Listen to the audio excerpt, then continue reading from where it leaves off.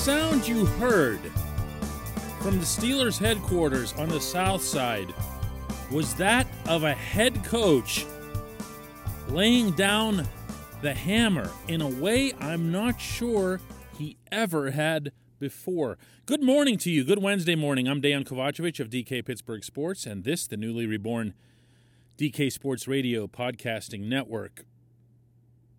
This is Daily Shot of Steelers. I've done Daily Shot shows for a few months now, and it encompassed all of Pittsburgh's teams. This isn't that. I've now split them up into 3 separate shows. If hockey and or baseball is your thing, I invite you to check out the Penguins and Pirates shows that I'm doing as well. The Steelers are still undoubtedly stinging from their first loss, 23-17 to Washington on Monday evening.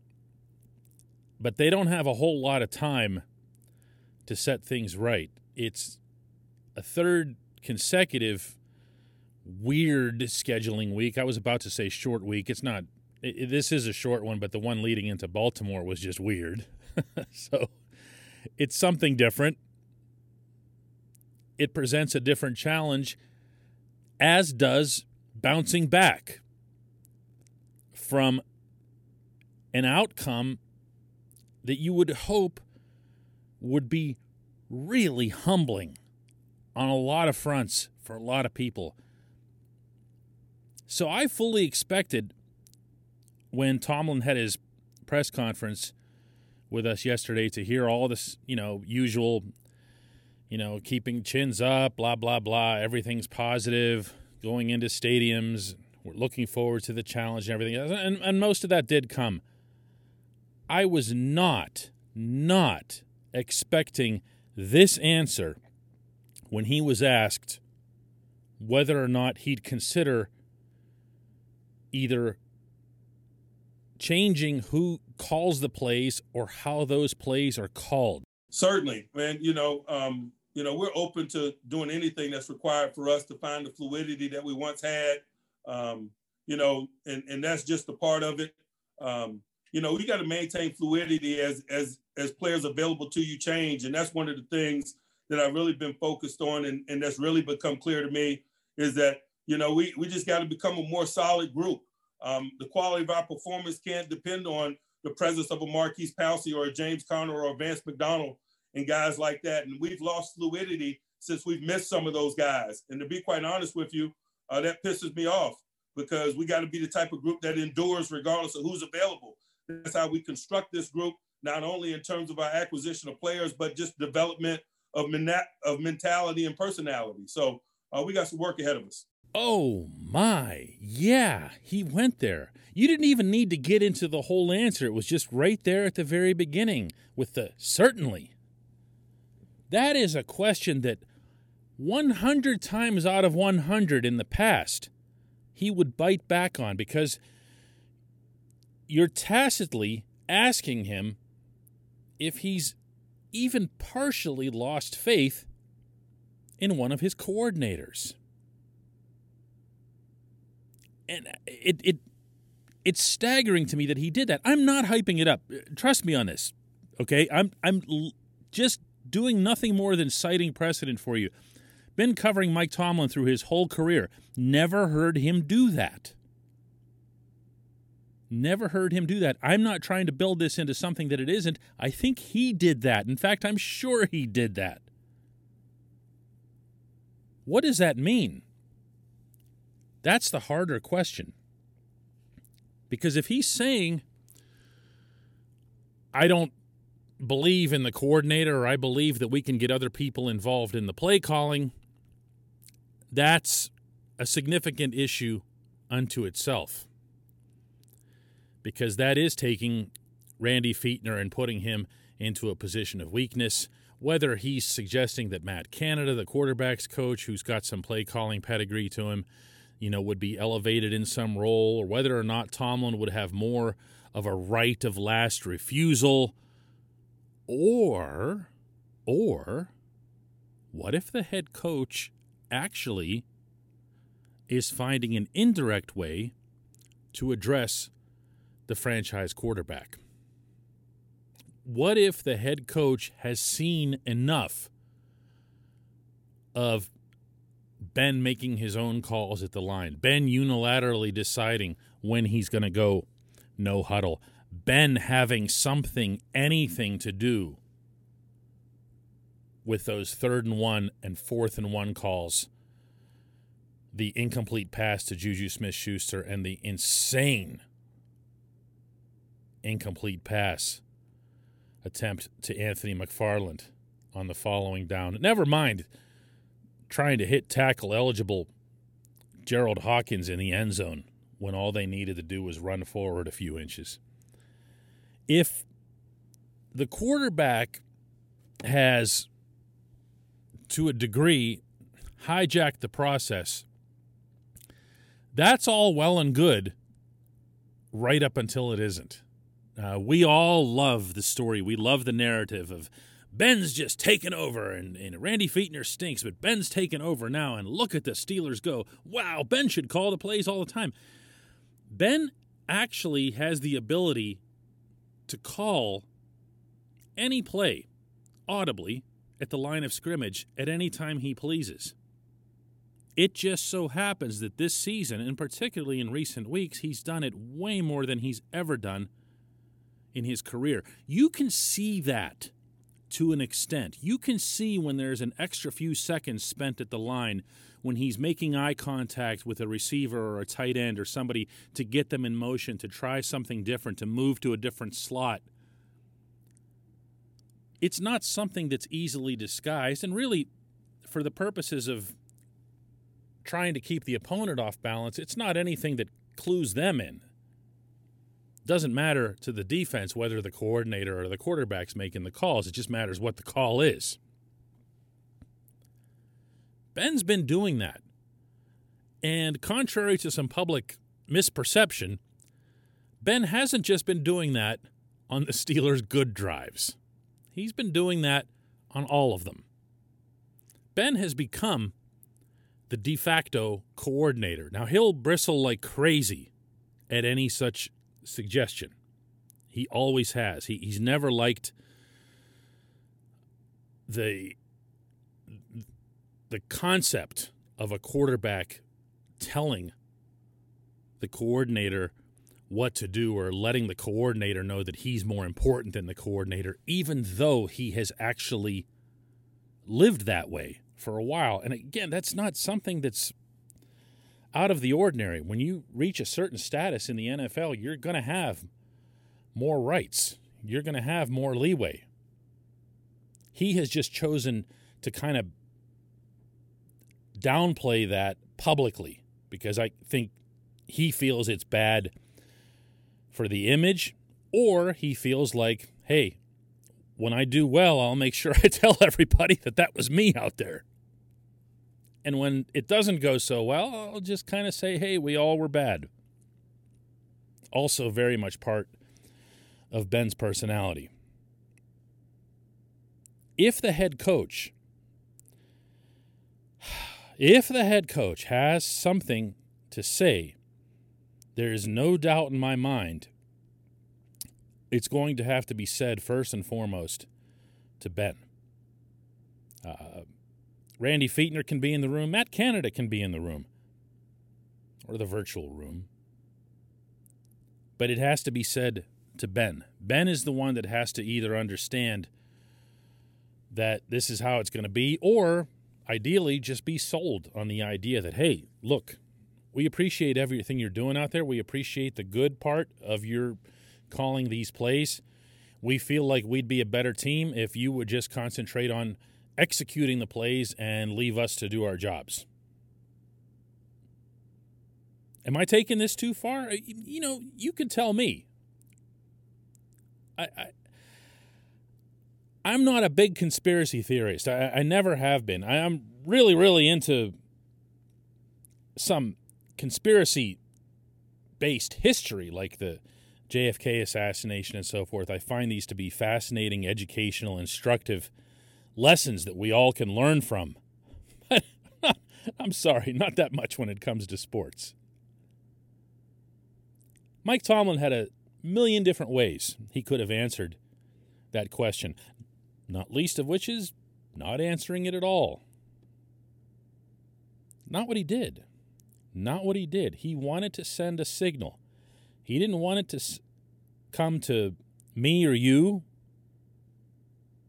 He is not really the type to be doing that for PR purposes. He's anything but interested in that sort of thing. And I really don't think he'd be sending it to Fichtner. If he wants to say something to Fichtner, all he's got to do is say, "Hey, Randy, got a minute?" Why would he put that out publicly? He wanted his quarterback to hear about it. He wanted his quarterback to hear. This is going to be a fascinating week in Steelers land. Right through kickoff Sunday night in Orchard Park. When we come back, I'm going to talk about all these drops, but maybe in a different context than you'll be expecting.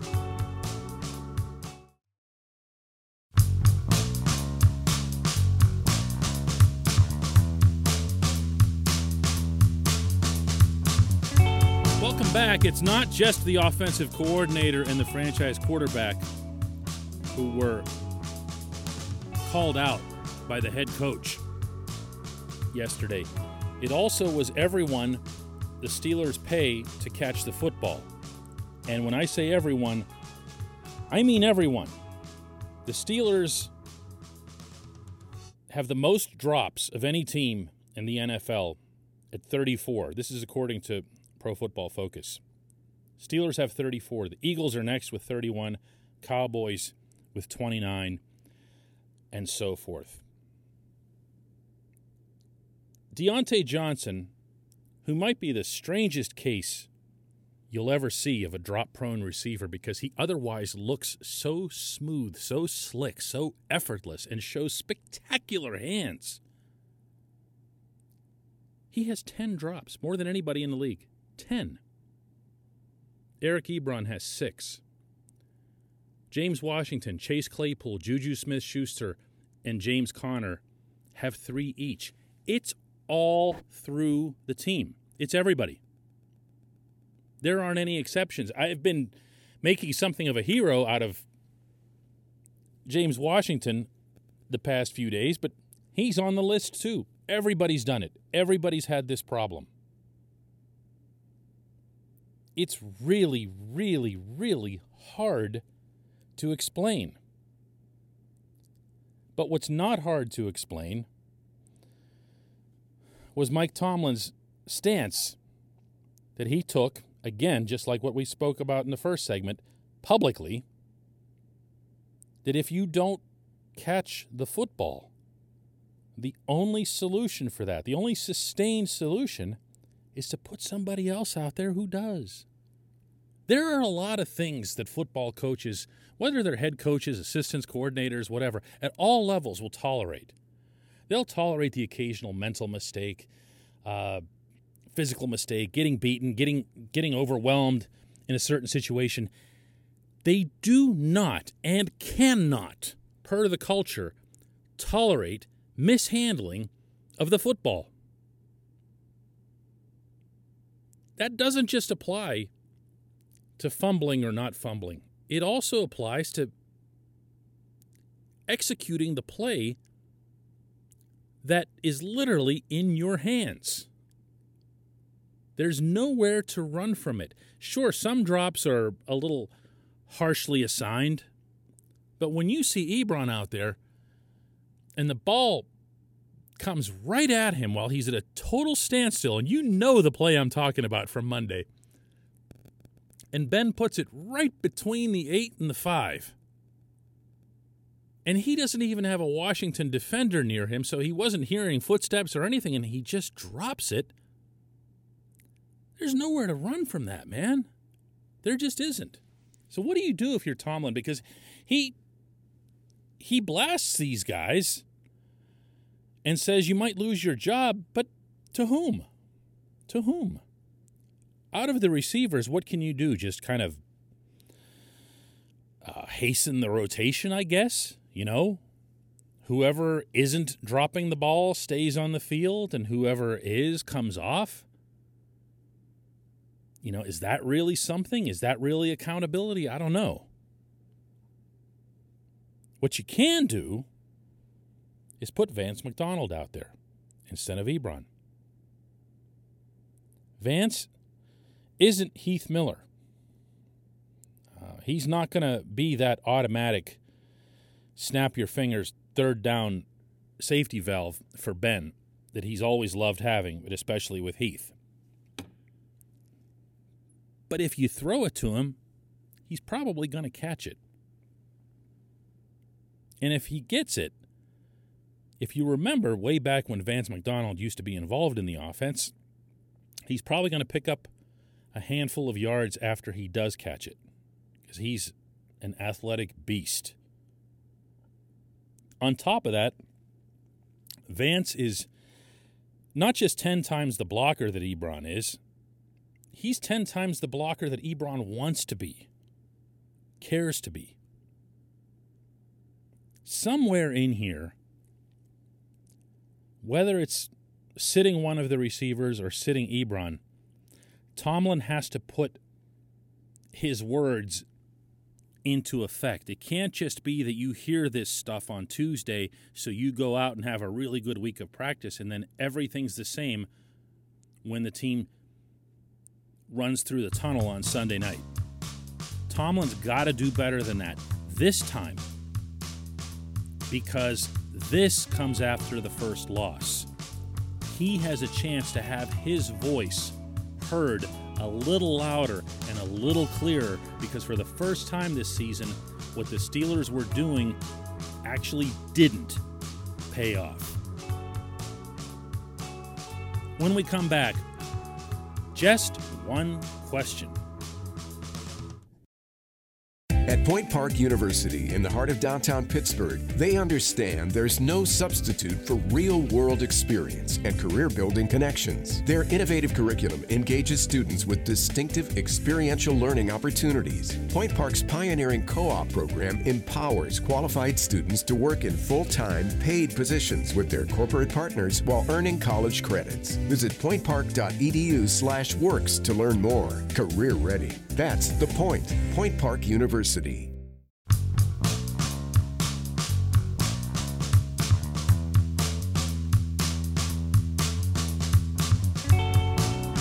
right, it's time for Just One Question, and that is brought to you by the personal injury law firm of Luxembourg, Garbett, Kelly & George. They represent people who are hurt in car accidents, who filed for workers' comp, who need help with medical malpractice claims. The attorneys at LGKG have been AV rated. That's the highest rating a law firm can receive for legal ability and ethics. They've also been designated as super lawyers for over 15 years. That, in that industry, is a rare combination. LGKG has offices in Cranberry, Newcastle, Beaver Falls, Butler, and Elwood City. You can learn more online at lgkg.com or by calling 888-842-5454. Today's Just One Question comes from Keith Carlson in Houston, who asks, legit question, might the Steelers be running their offense the way they are due to concerns about Ben's health or his arm? Keith, I'm not going to lie, I've thought about the offense being adjusted toward whatever limitations Ben might have. It's crossed my mind more often than once. But maybe not the way you're setting it up here. I don't believe there's a significant health issue. I definitely don't believe there's an arm issue. If he has an arm issue, plain and simple, you don't see the bullet passes that he's making. You don't see the ball going deep downfield when it does. And it does. It gets there. It gets there. I don't think it's a case of Ben saying, well, my arm is really sore and whatever else here, because then the easy counter to that is, gee, Ben, why do you want to throw the ball 53 times in a game that you didn't trail until the final 2 minutes, as happened Monday night? can't have it both ways, right? So I'm thinking that, no, it's not health, at least not in any meaningful way. But I do think there might be an adjustment that's been made to the offense. Oh boy, I'm trying to think of a nice, safe, inoffensive way to say this. Ben's got the quickest release of any quarterback in the NFL this season. He's getting rid of the ball in 2 seconds and change. Last I saw, the actual figure was 2.37 seconds. He's basically getting it and flinging it. And we've seen that a lot. We've also seen that this offensive line isn't all that great, and the fact that Ben's now gone 3+ games consecutively without being sacked, you'd have to think it's more about him getting rid of the ball quickly than it is about the offensive line being all big and tough when they can't even be bothered to push forward for a single yard when it's needed. So, a lot of the Steelers' opponents feel like Ben doesn't like to get hit. And I can't rule out, I also can't accuse, but I can't rule out that this is part of what Ben's thinking. He doesn't want to get knocked down. He doesn't want to spend an entire game picking himself up off the grass, getting sacked 7-8 times the way Ben from a few years ago almost loved doing. He welcomed it. That was his type of football. You know, hang in there, let people bounce off you, work for the extra second or two, hope one of your receivers comes back to you and throws something completely unrehearsed and unscripted his way. I don't see Ben hanging in there a lot. I see Ben getting it and getting rid of it. On the occasions that he has hung in there, for the most part, of late, they've gotten decent results with the deep ball. That's why I want to see more of it. So what's stopping the deep ball? I'm not going to have that answer here. I'm not in Ben's head. I'm not in Randy Fichtner's head. I'm not in Mike Tomlin's head, and there's no chance any of them, even as open as Tomlin was yesterday, is going to blurt that out loud for all of us to hear. But something's off with that. Something's off with the inability and or unwillingness to throw the ball downfield. To me, that feels like it should be something that the quarterback could steer in one direction or the other. This one, absolutely. So, yeah, I probably gave you an answer that you weren't expecting, Keith, but something definitely to keep an eye on. Thanks so much to everybody for listening today. This show will be back tomorrow. And again, if you're into hockey and or baseball, I've got Penguins and Pirates shows every day as well. Thank you.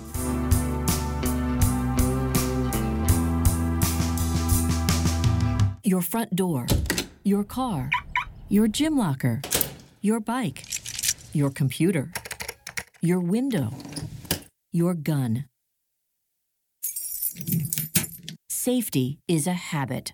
Every day you lock and secure your home, car, and everything you want to keep safe.